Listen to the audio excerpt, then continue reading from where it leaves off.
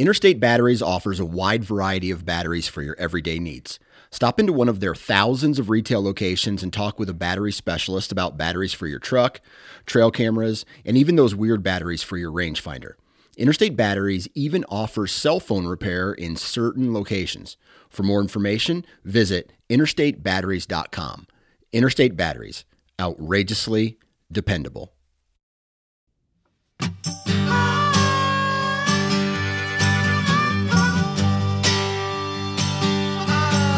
Welcome to the How to Hunt Deer podcast, which is brought to you by Tactacam. This podcast series aims to educate those who are interested in becoming deer hunters, brushing up on essential skills, or adding a few new tactics to the toolkit. We cover a variety of topics that will help you be more confident and successful in the field while hunting deer. In this episode of the How to Hunt Deer podcast, I'm talking with Nate Sellers of Average Jack Archery about bow hunting accessories. Choosing the right bow for you is really important, but the accessories you choose are just as critical. Quality accessories can go a long way in enhancing your bow's performance and making the entire archery and bow hunting experience even more enjoyable. But should you shoot a 3-pin sight or a single-pin sight? A drop-away rest or a whisker biscuit? A stabilizer or no stabilizer? And what kind of release should you shoot? The choices can be really overwhelming, but this episode of the How to Hunt Deer podcast is all about simplifying the accessory selection process. Now, before we jump in, the How to Hunt Deer podcast is brought to you by Tactacam, makers of the best action cameras on the market for the hunter and angler. They're on the cutting edge, making user-friendly cameras to help you share your hunts with friends and loved ones. Tactacam also makes the Reveal Cell camera that has absolutely changed the game when it comes to quality cellular trail cameras at a price that everyone can afford.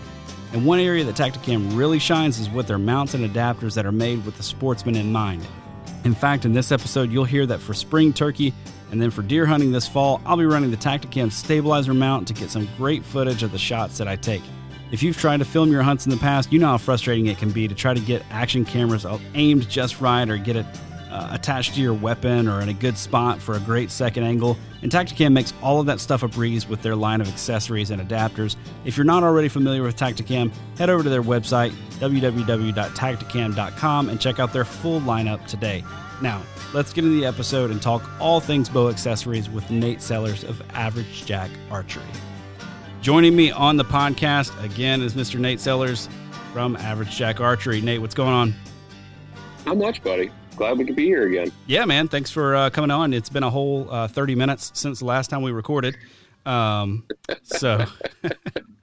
I thought we were trying to hold the facade for people. I know. We gotta break down the wall and let people see behind the scenes just a little bit. But we just finished a long conversation about choosing a bow that's right for you. And in that conversation, people got to get a little bit of background on you, what got you to where you are today with archery, and hear all about how you would walk someone through if they walked into your shop today and said, "Hey, I need a bow," right? Now I want to shift gears a little bit and talk about accessories. I've known guys that have said, "Hey, you know what? Buy as expensive of a bow as you can. And if you have to go to Walmart and buy a $25 3-pin sight and a $25 whisker biscuit, just roll with it. Buy the cheapest accessories you can. Just get out in the woods." I've also talked to guys in the past who've said, if you buy a $300 bow, or if you've got a $1,000 budget, you need to spend $300 on the bow and $700 on your accessories, because that thing needs, the accessories are where deer are killed, kind of thing. What are you going to tell a guy? If I walk into your shop and I say, "Look, I got $1,000 to spend on accessories," how much of that are you going to tell me to allocate towards those? So I'll go back to a mantra I live by is, again, I cannot sell you confidence, but you can buy it.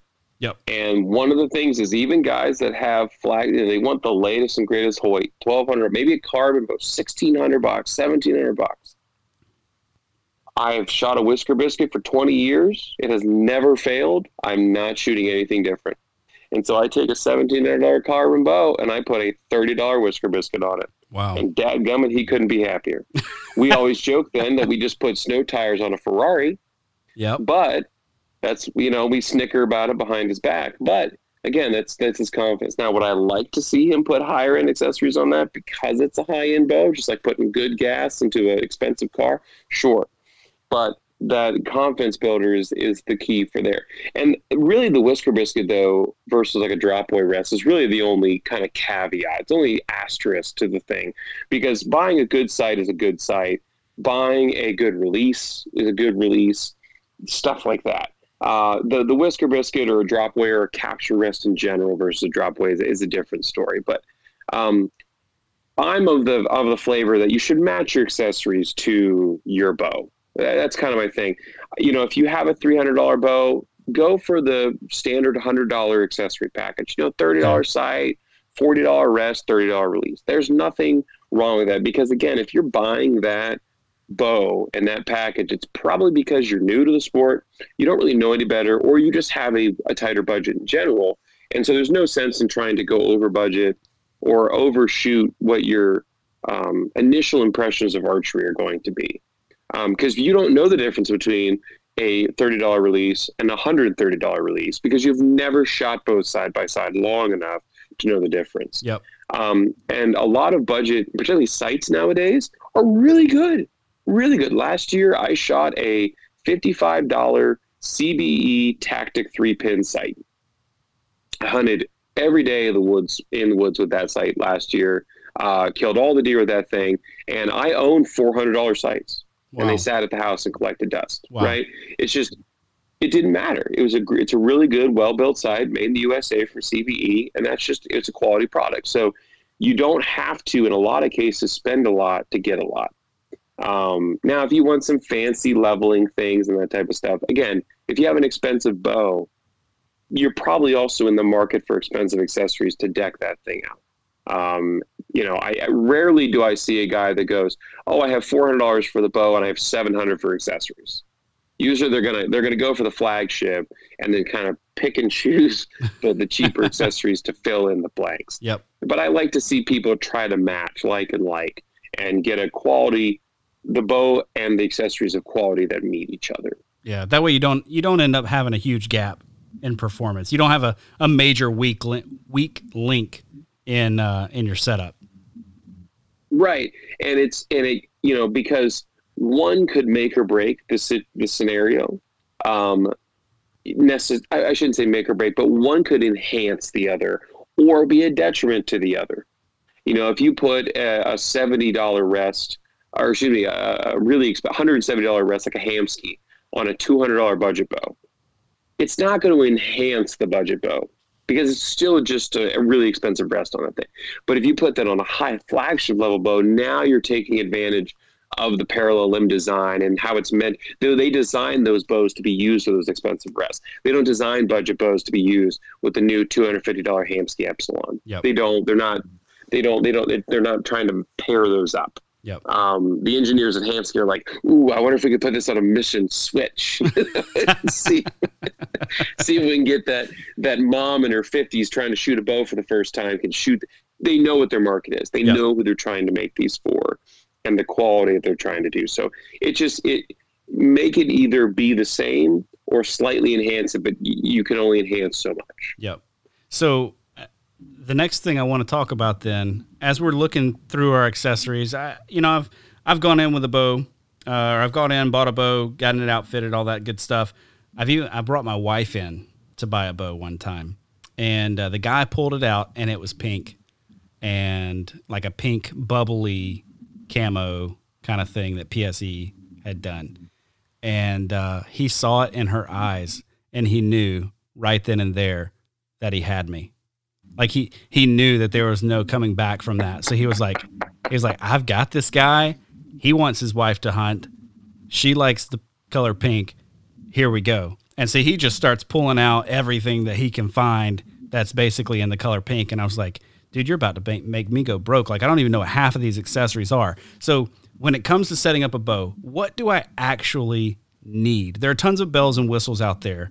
What do I need on that bow to have an enjoyable shooting experience and to kill deer? So I'll start with the peep. So the peep, if you have a bow that has a decent-ish set of string cables on it, I'm taking a bow that's going to be in the 400 to 600 range and up. You're going to have a decent set of string cables. You can put in a good quality aluminum peep. I like Pine Ridge Z38 peeps or RAD Super Deuce 38 peeps.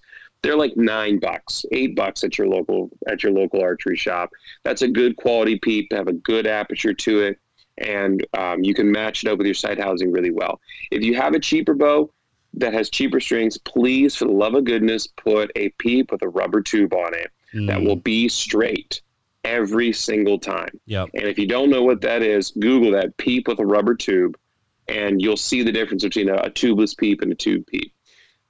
Cheaper strings, they'll just stretch differently, they'll react differently, and might twist your peep. And if you don't have the rubber tube on there to straighten it out at full draw, you might not be able to see through your peep, and you will have, again, a horrible shooting experience. Yep. So, kind of following that cheap string adage, go with that peep. Quality peep. You don't have to spend $40 on a peep. You can, but be careful what you try to overbow yourself or overshoot yourself with. We've covered the rest already. Whisker biscuit drop away, you do what you want there. The sight itself, for a lot of bow hunters, Northeast, Midwest, up north where you are, 3 or 4 pins is all you need. It's really all you need. Some of the cheaper sight housings from some of the cheaper manufacturers, they won't actually have a perfect ring. So most on the side that you actually look at, they're not a perfect ring. They actually kind of like look like a giant capital D. I would avoid those because it's not a good circular thing for your eye to lock in on. But a $30, $40, $50 sight like that CBE Tactic, it's a great sight. 3 pins, it's all you need. 20, 30, 40. If you're a lady and you shoot shorter distances, 10, 15, 20, or 15, 20, 25, whatever it may be. You don't need 7 pins. You don't need a single pin slider that shoots out to 100 yards. You really don't. Are you sure? If you're a hunter, YouTube tells me I do. YouTube tells me I need that.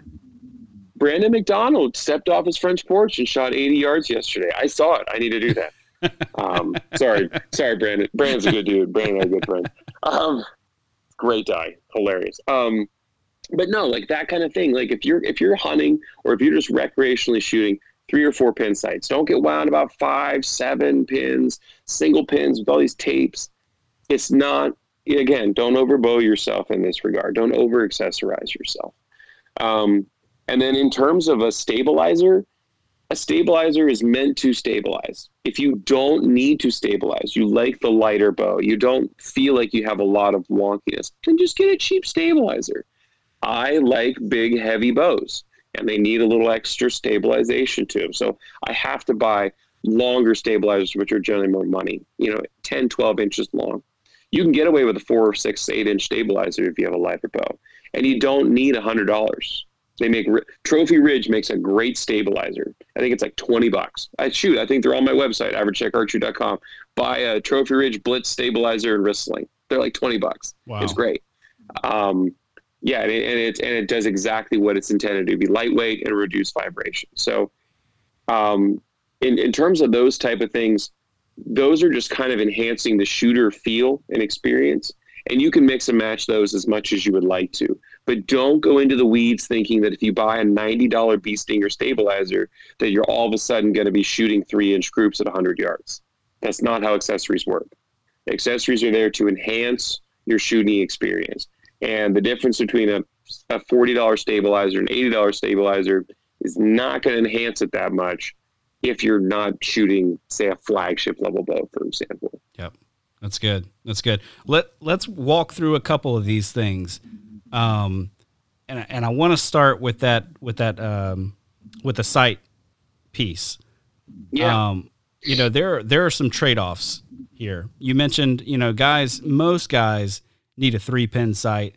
I think it's, probably true that a lot of guys who are shooting a decent poundage without shooting super heavy arrows can probably even get away safely with a single pin sight if they've got some discipline when they're out in the woods and they're not going to try to fling one at 45. Right. You know what I'm saying? Not going to throw a Hail Mary out there at 1. What are my options when it comes to sights? Because they come in all kinds of shapes and looks to them. And are there any trade-offs? Is there a benefit to a single pin slider versus a 3-pin that come from the side, or single pin that comes up from the bottom? Like what are my options, and what are the trade-offs there? So there are from every manufacturer is going to offer, again, different, and it depends on if you go to a shop or if you're shopping online. Hopefully you go to a shop, support your local business, depending on what they're a dealer for. So I'm a dealer for most major manufacturers of sights. So I have Trophy Ridge, CBE, B3, Spot Hog, True Ball, and their cheaper stuff. I see a little bit of everything, but they're all in their price points very comparable to each other. There's never really one brand that's like eons better at the $50 price point than everybody else. I just so happen to shoot the CBE. I like CBE. I have confidence. Again, can't sell you confidence, but I can buy it. Buy confidence. I've had a lot of confident experiences with CBE sights, and I will continue to do so. So for me, I have always shot fixed pin sights, 3, 4, 5 pin sights. I'm used to seeing that. I now, however, am getting older and my eyeballs are a little fuzzier than they used to be. And we see a lot of guys that are having, or ladies that have issues with eyesight, going to a single pin. And particularly if they struggle with they're more farsighted than they are nearsighted. So they can't really see things that are closer to the eye, particularly that are really small. And so putting a whole bunch of little tiny colored dots in front of their eye doesn't go very well. And so they want to shoot a single pin sight because it's only one little dot in that sight housing. Yep. And if, like you said, if they're disciplined, hey, I know that my max shot today is 25 yards or 20 yards or 30 yards. I'm going to set my slider sight to that, and that is what I'm going to be shooting. That's it, right? And there are a lot of guys that thrive. And like you alluded to with the speed thing, I have a good buddy of mine whose bow is fast enough that his single pin sight set at 27 yards is good from 0 to 32 yards. So He knows he's a couple inches high at 20 and he's a couple inches low at 32, but anything else in between is minute of deer accurate, if you will. Yep. And that's great. And a lot of guys with a normal hunting arrow, and gals too, can get away with something like that. So if you struggle with the vision, you can go with the single pin. And there are single pin options that are less expensive. Traditionally, single pins are more expensive than fixed pin sights. And so you kind of have to watch that with a budget thing. But for most people, really pick the brand that you want to be confident in and find the sight that matches your budget. I like CBE. I like B3. They're both excellent companies that make really good sights right here in the United States, sell a ton of them. So what do you think about when it comes to, you're picking a sight? One of the big things that I noticed when I went from what I would consider as, a budget sight to one that was a little bit nicer. When I say budget sight, I mean I had a cheap one. Like I had probably a $20, sight, and I went up to what to me at the time was an expensive sight, $75. Like, man, okay, I'm getting on up there. I noticed the low light situation became very, very different, like dramatically different. Can you tell me why that's the case? And is there a price point where I need to get to somewhere in there where I'm going to have really good low light performance? That's a great question. So if you look at a lot of sites, a lot of them nowadays, by the time you get to that like $60 threshold, somewhere in that flavor, 50 to 60, they will have clear plastic on the front of the sight housing. And that's where they're encapsulating all of the fiber for the fiber optic pins, green, red, yellow. And so that allows because it's clear, as much light as possible to touch that fiber. And since anybody knows how fiber works, the light goes to the ends of the fiber. And the one end of the fiber is facing you right in the eyeball at the end of the pin. So if you find a sight that has a lot of fiber, and has a lot of fiber on a clear plastic part of the sight, the more light you'll get to it. Some sites, when you get to that, again, that $50 to $60 price point, also will have a light in conjunction with that clear plastic. So a little black light or a little blue light. And you can turn that on. Some, if you get a little pricier, will have an adjustment, low, medium, and high, and it'll even brighten up your pins even more. So yes, you are right. There are a lot of sites that are super cheap that don't have that wrapped extra fiber, or they're just completely covered in opaque plastic, and they just don't let in as much light as possible, and you will lose light in the super early morning, and then as you approach the dusk time there in the evening. Yeah, that was this first sight that I had. It had zero extra fiber. So like what you had on the actual, I don't even know what the whole thing is called, but basically what you got in that little inch of, I was going to say it was like a little rainbow of fiber from one end of the pin to the other. Yep. Basically that was all you had. Yeah. And, boy, you could Yeah, it might be legal shooting light, but you're not shooting anything. You weren't shooting squat legally. No, you can wait. You can wait another 30 minutes. You've got time. Where do you have to be? So anyway, exactly. that's super good point when it comes to those sights. Now let's talk about the arrow rest, because I've always been told and always kind of thought, if you buy a decent quality rest from a decent brand, you're not going to have trouble with a drop away. That's what I always was told. And I started having trouble with a drop away rest. I suspected I was having trouble with a drop away rest, but I'm not very good at archery stuff. So I took it into my local shop. They said, we can't figure out what's going on, but it's not your rest. Well, how do you know it's not my rest? Because that's a QAD rest. There's nothing going to be wrong with that rest. Sir, I feel like there's something wrong with my rest. I can't figure out what else it might be. No, we think it's just got to be your form. Like, we don't know what else it could be. Well, 3 months later, guess what it was? It was my rest. There was something wrong. The rest. Yeah, it ended up being the rest. And so I think, for some guys, they're happy. They want to go the drop away route. Some folks like me, a little less trusting. I want fewer moving parts, right? And I also want to be able to crawl up on a deer. I hunt in some spots that are really, really thick and allow me to oftentimes see one at a distance, but have sufficient cover to get down and move. And when I get close, I want to be able to knock that arrow and make it the last couple of yards without having to worry about whether or not it's going to come off. So tell me a bit about some of the options that I have when it comes to a good quality rest, and maybe what some of the trade-offs are if I go with a drop away as opposed to let's say a whisker biscuit. I have to ask, for my own personal curiosity, were you shooting the QAD Hunter or the HDX? Oh my goodness, I don't know. I want to say it was. Did it have like an arm that came down? It was like a little L, and like the whole barrel could spin in this little arm. Yes. So you had the Hunter. I was going to say, I think it was the Hunter, which is a notorious piece of garbage. Oh, see, I feel so justified right now. Like, I feel so justified right now.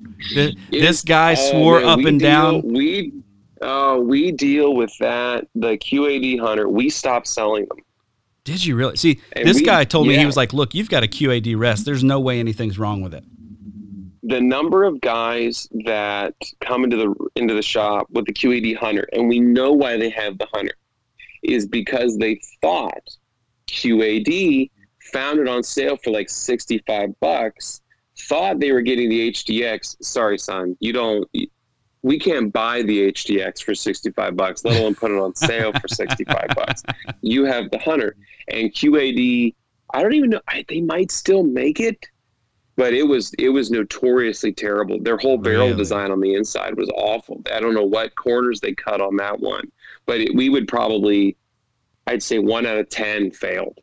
Wow. It was bad. Wow. It was really bad. The HDX, we never had a problem. Yeah. You could drop the thing off a cliff. That's what the guys told me. They were like, no, it's a QAD. You'll never, ever, ever in your whole life ever have a problem with that. I'm like, no, the Hunters have more problems than they can shake a stick at. Awesome. So there you go. Warning to everybody who shoots QAD Hunter or wants to buy one. So the drop away market, you get what you pay for. You really do. Okay. And so I shoot Hamskis because I'm a spoiled archery brat, and they're expensive, $140, $190 for a drop away rest, but they are literally built like freaking tanks. And that's just what it is. And I shoot thousands of arrows a year, and I need something that's just needs to be built like a freaking tank. The QAD HDX, not the Hunter, the QAD HDX has been made for absolute decades. It's a phenomenal rest, and it's an excellent drop away. Those would be my top 2 recommendations. Not Trophy Taker, Vapor Trail also makes an excellent drop away rest. Those would probably be my top 3, although I'm not a Vapor Trail dealer, so I don't deal with them very often. But the Whisker Biscuit style rest, they're all the same. They're a Whisker Biscuit. Trophy Ridge makes the Whisker Biscuit, CBE makes the Arrow Main, Octane makes one, Hostage makes one, True Glow makes one, Apex makes one. They're just brushes that hold on the arrow. Now you can get there's ones that have like the 3 brushes of and then the veins pass through. I don't like those as much. I actually like the full disc Whisker Biscuit. That thing has killed more deer on this planet than any of the rest combined. Wow. And so most Whisker Biscuits, I like the CBE Arrow Main too. It has a little more adjustment to it. For about the same price. They're around, I think today's market around $40, $50 for, a lot of those rests. But for the drop away market, I really feel for like, if I'm going to sell you something or set something up and I'm going to look at you and say, this rest is going to outlive you, Q80, HDX, Hamskea, or Vapor Trail. When you start mucking around with $50, $60, $70, $80 dropaways, like you could get a lemon or it could be an excellent experience, but it gets a little tricky as somebody who sells them for a living. Hey, just want to take a quick minute to let you know that this episode of the How to Hunt Deer podcast is brought to you by Tactacam. As many of you know, I've really gotten into filming my hunts over the last couple of years, and this is especially true of my turkey hunts. This spring, I'm going to be running the Tactacam 5.0 and 5.0 wide cameras. I plan to have the 5.0 mounted on my bow stabilizer, with the 5.0 wide looking back at my blind to get great footage from multiple angles. The 5.0 and 5.0 wide both deliver 4K 30 frame per second resolution, all in a weatherproof package. And to make it even better, they offer tons of mounts and accessories made specifically with hunters and anglers in mind. If you're looking to capture your hunting memories to share with your friends and loved ones, check out the 5.0 and 5.0 wide today at www.tactacam.com. Share your hunt with Tactacam. When it comes to, I've always liked the idea of a whisker biscuit, putting one of those on my bow. And every time I've done a little bit of research on it, you see all of these like warning flags where people are like, oh, it's going to be hard on your arrows. Oh, it's going to rip your veins off after just a couple of shots. And then, oh, you're losing feet per second. You're losing feet per second. You're losing speed on that. Is that really that big of a deal? Josh Jones from Podium Archer, who owns a huge Podium Archery out in Spokane, Washington, did a test with a whisker biscuit, and he lost 1.5 feet per second, which is imperceptible. Yeah. Imperceptible. He has a video on his YouTube channel about it from not too long ago. That's imperceptible as 1.5. And that was always kind of the guesstimate, was about 2 to 3 feet per second at the most at launch. And then it doesn't matter. They used to be very hard on fletchings when we used to shoot long, very soft fletchings, like the old Flex Fletch and the old Vanetex, 4 or 5 inch fletchings that got really wrinkled and crinkled.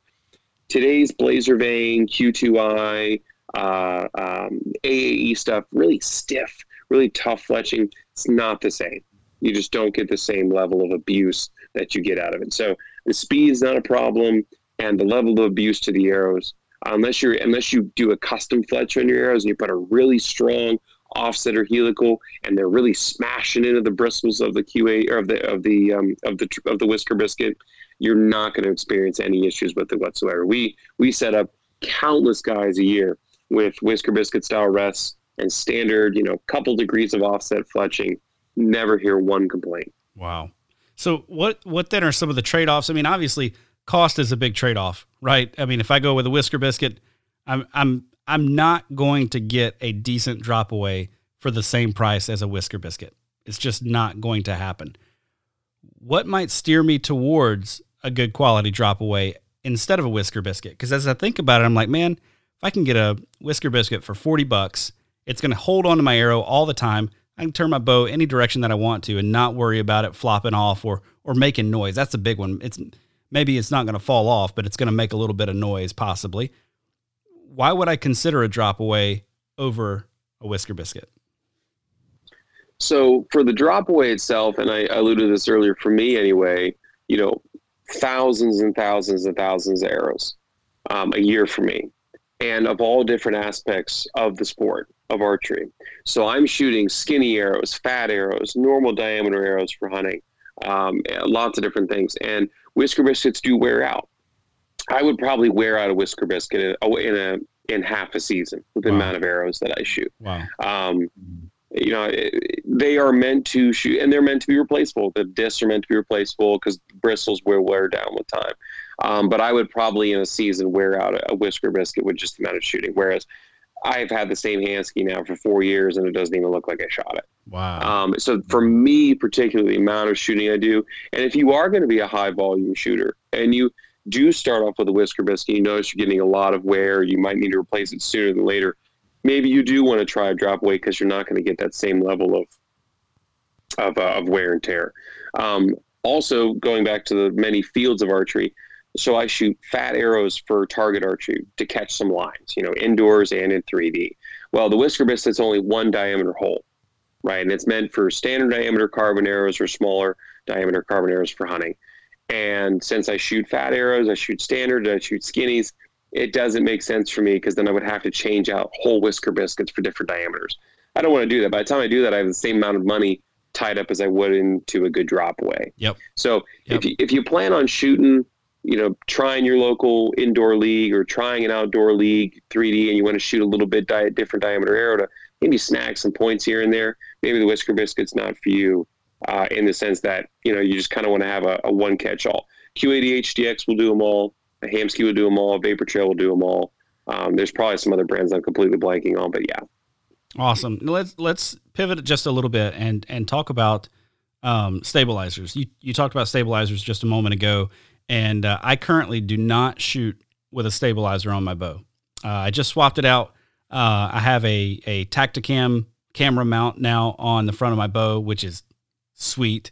But I realized with my previous bow, I had this stabilizer coming off the front of it, and I was like, why do I have that there? Mostly because it looks cool. Mostly because I want to look like my buddy at the range. And, do they really make a difference? I've heard some debate out there as to whether or not for hunting purposes, for whitetail hunting purposes here east of the Mississippi, right? Like we have a very, very close shots. We're not shooting whitetails at 80 yards, right? So, you shouldn't be. I'll just go ahead and go on the record and say you should not be shooting whitetails. There are guys that are trying. Yeah. Oh, yeah. I've seen some YouTube videos of guys that have done it, and they're like, wow, excellent shot, man. It's like, no, not an excellent shot. Do not reward that. Anyway, so should I be shooting a stabilizer? Like, make a case there one way or the other for the average whitetail hunter. Yeah. Garrett Prawl, the DIY sportsman, had in his very engineering-based mind, has an excellent video on his YouTube channel where he tests the viability of shooting a front bar, shooting a back bar only, shooting front and back bar, shooting a long stabilizer, shooting a short stabilizer. And I don't know how many hours he spent in that video. You should go watch it. DIY sportsman, stabilizer, put it in YouTube. It's great. And I want to say he came with the conclusion that like a short back stabilizer to just offset the weight of his rest and sight was like the best situation, which goes completely against what we all do. We all do a front bar. That's like the number one thing we do. And then if you really want to be fancy, you pinkies up while you're drinking your tea, you could do both front and back bar, which is what I do. Right. So the misnomer with stabilizers that people think stabilizer, when they think stabilizer, think, vibration control. Yep. That's not, if it was a vibration control, then we would call it a vibration controller. We call it a stabilizer, right? Yep. We would call it a vibration control. Absolutely. It's to stabilize what the bow, we want to be as slow moving as possible. That's why target shooters shoot really long stabilizers. They're hard to move, slow moving. That's what we need a stabilizer to be. If you're shooting and you take your stabilizer off and you're shooting exactly the same, then the stabilizer is not stabilizing anything. Yep. Right? You're not getting better. So guys like me, I have a big, long, heavy bow.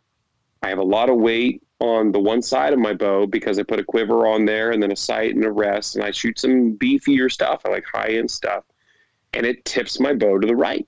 So I put a stabilizer on to tip it back to the left, to counterbalance, to stabilize what I need to do.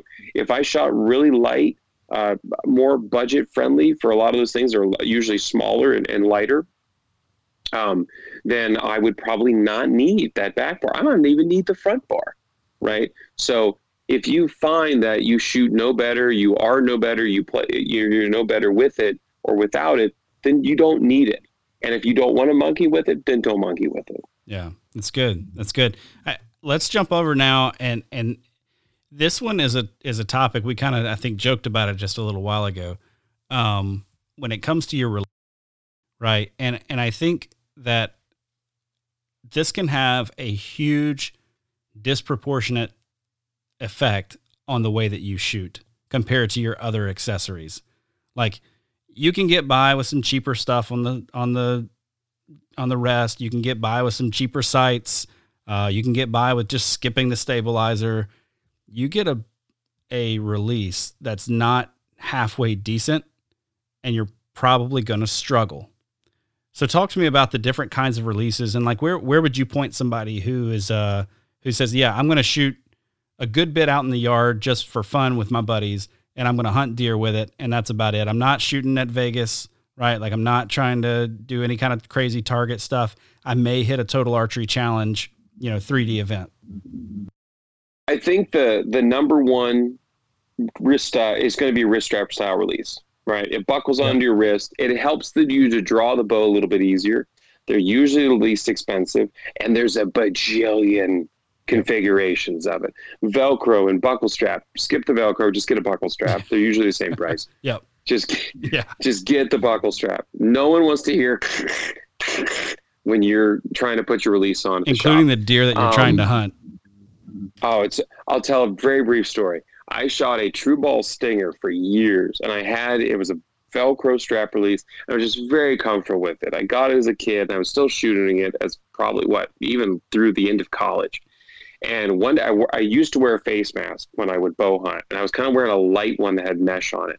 And I went to draw back, and I was shooting a Velcro release, and wouldn't you have it, that Velcro release caught into the mesh of my face mask and turned the face mask completely sideways on my face while I'm at full draw on a doe. No.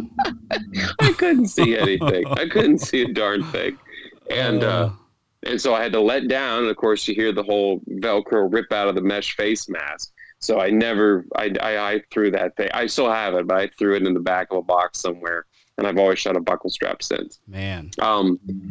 But again, going back to what I've said earlier about with sights, every company, B3, True Ball, Scott, True Fire, you name it, they all make fantastic releases at different price points.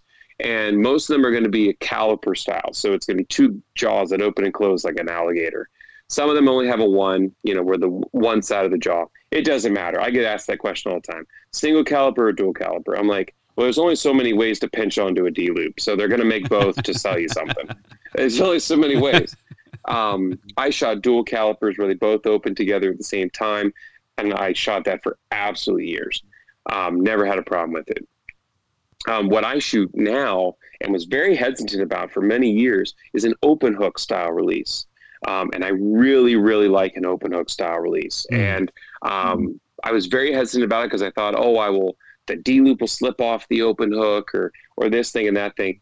In particular, if you kind of have a fumble fingers, maybe you have a tremor, maybe you struggle to see things in the dark or up close. Again, going back to the eyesight thing, if you have to hunt with cheaters or something like that, try an open hook, because an open hook style release, you don't have to open and close the jaws around the release. You just hook right in and you start drawing your bow. And back in 2020, I had shot a doe here in PA where she came into range, I hooked on, I shot her, and it wasn't until afterwards that I thought, I never looked down at my D-loop.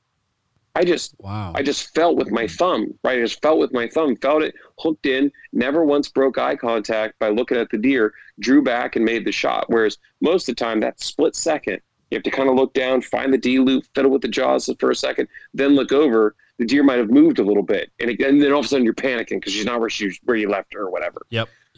So those are the three main styles, and the wrist strap style release is going to serve 99% of archers for 99% of their needs. Even in the target world, there are some really high-end target shooters that still shoot wrist strap style releases. And quite frankly, I would argue that the main reason why target shooters don't shoot wrist strap style releases is because they don't like it flopping. Mm-hmm. Yeah. Right. But as a hunter, you don't care. Yep. They're really very effective. They're very crisp. They're very high tolerance. A wrist strap style release is a great option. And unlike the bows where I say go try a whole bunch, that's very difficult with releases. Yep. Because manufacturers don't give us shops here's the demo models. They don't give us that. So we have to open up the package, eat the cost of that release to keep it as a test demo. It's not very cost effective. So you're going to kind of have to swing for the fences and hope whatever you kind of like. Or what we've talked about off air is like, I have a box of releases downstairs just from trying different things. And I don't shoot any of them anymore because they just didn't super fancy. Mm. Yeah, so if you need a release, contact you and ask to buy some of your used I'll stuff. wrap it up in a Walmart bag and put it in a bubble envelope and send it to you. There you go. That's hilarious. So when it comes to a release, though, is there a specific brand, or maybe it's better to say, because brands can be pretty equal around price point, right? As far as quality goes and performance goes, is there a price point that you're going to say, don't go below this? You're going to be sad if you go below this.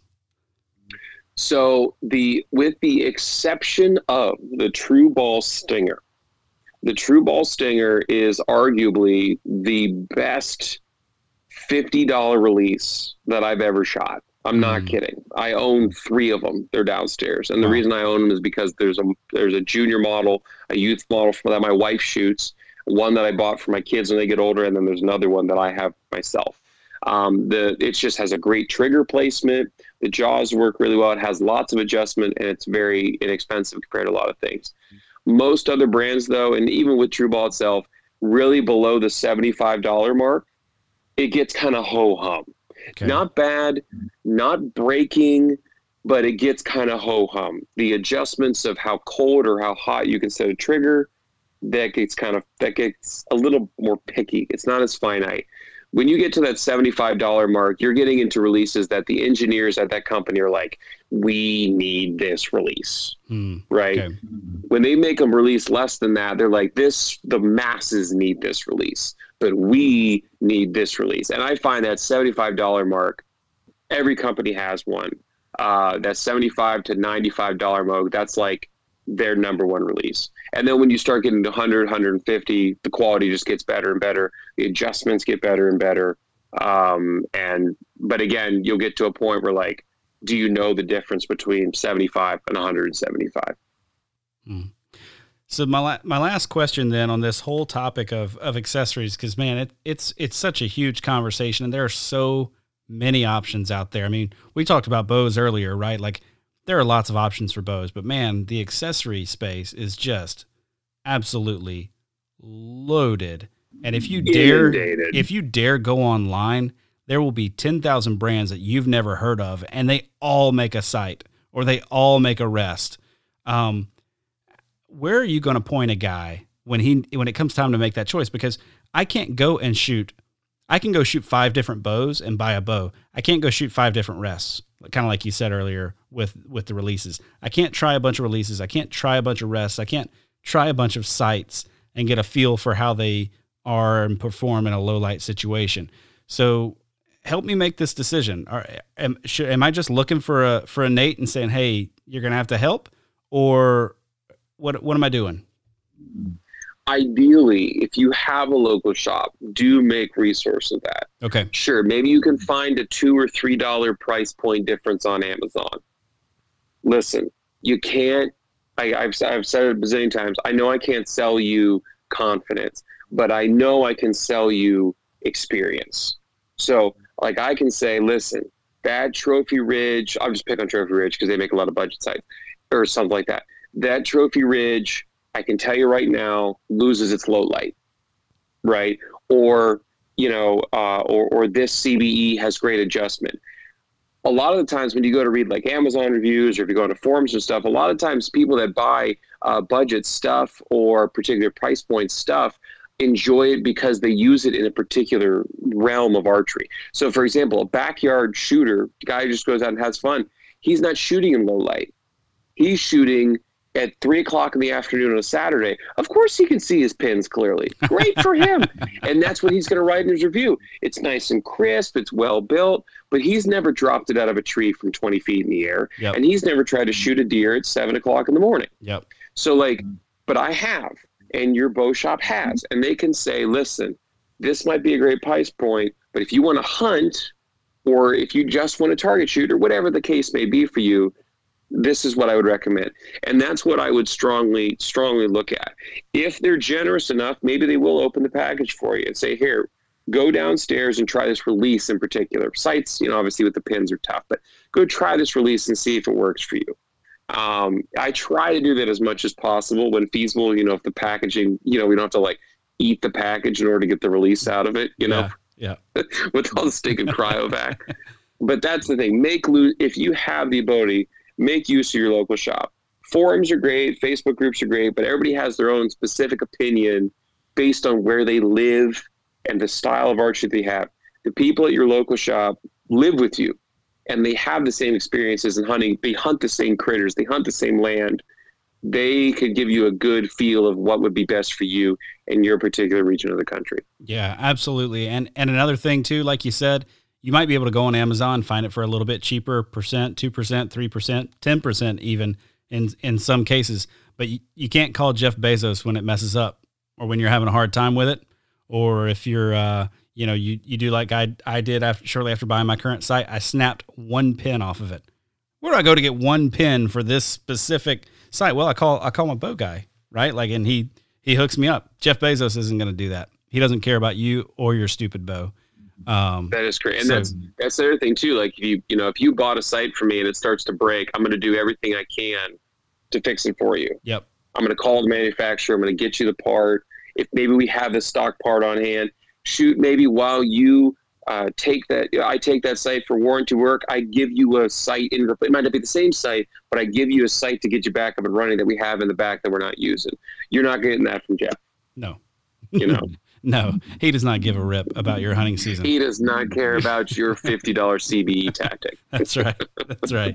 Man, oh man. Well, thanks again for coming on the podcast. This has been excellent. Why don't you tell folks where they can go to find out more from you? Yeah, come bug me over on Average Jack Archery on YouTube, social media, Average Jack Archery, Facebook and Instagram. Drop comments there, send me messages there. Always happy to help. Or if you want to write something a little bit longer, averagejackarchery@gmail.com. I get back. If you write me a coherent question and you want troubleshooting or gear reviews or recommendations, budget options, whatever, let me know. I'll try to help out as best that I can. And rumor has it, there's going to be a pretty sweet archery shop that people should go support because it's a local archery shop opening up somewhere near you. Yeah, somewhere, right? Somewhere near me, just like 15, 20 minutes down the road. I think it's called Average Jack Archery, actually. It's really? The owner's a little wackadoodle. Yeah, he's not near the fruitcake, but it should be a nice building. It should be a nice facility. And we'll have a full range in the basement, full retail upstairs, and opening July 1st, and hopefully have a website for people to support from around the country. Awesome. So if you're in Central PA, go check it out. Thanks, buddy. Thanks for listening to today's podcast. You can find more outdoor-themed podcasts from the Sportsman's Nation Podcast Network at sportsmansnation.com, Apple Podcasts, Spotify, or wherever you get your podcasts. Big thanks to Nate for coming on. Make sure to go check out his YouTube channel, Average Jack Archery, and thanks to our partners at Tactacam.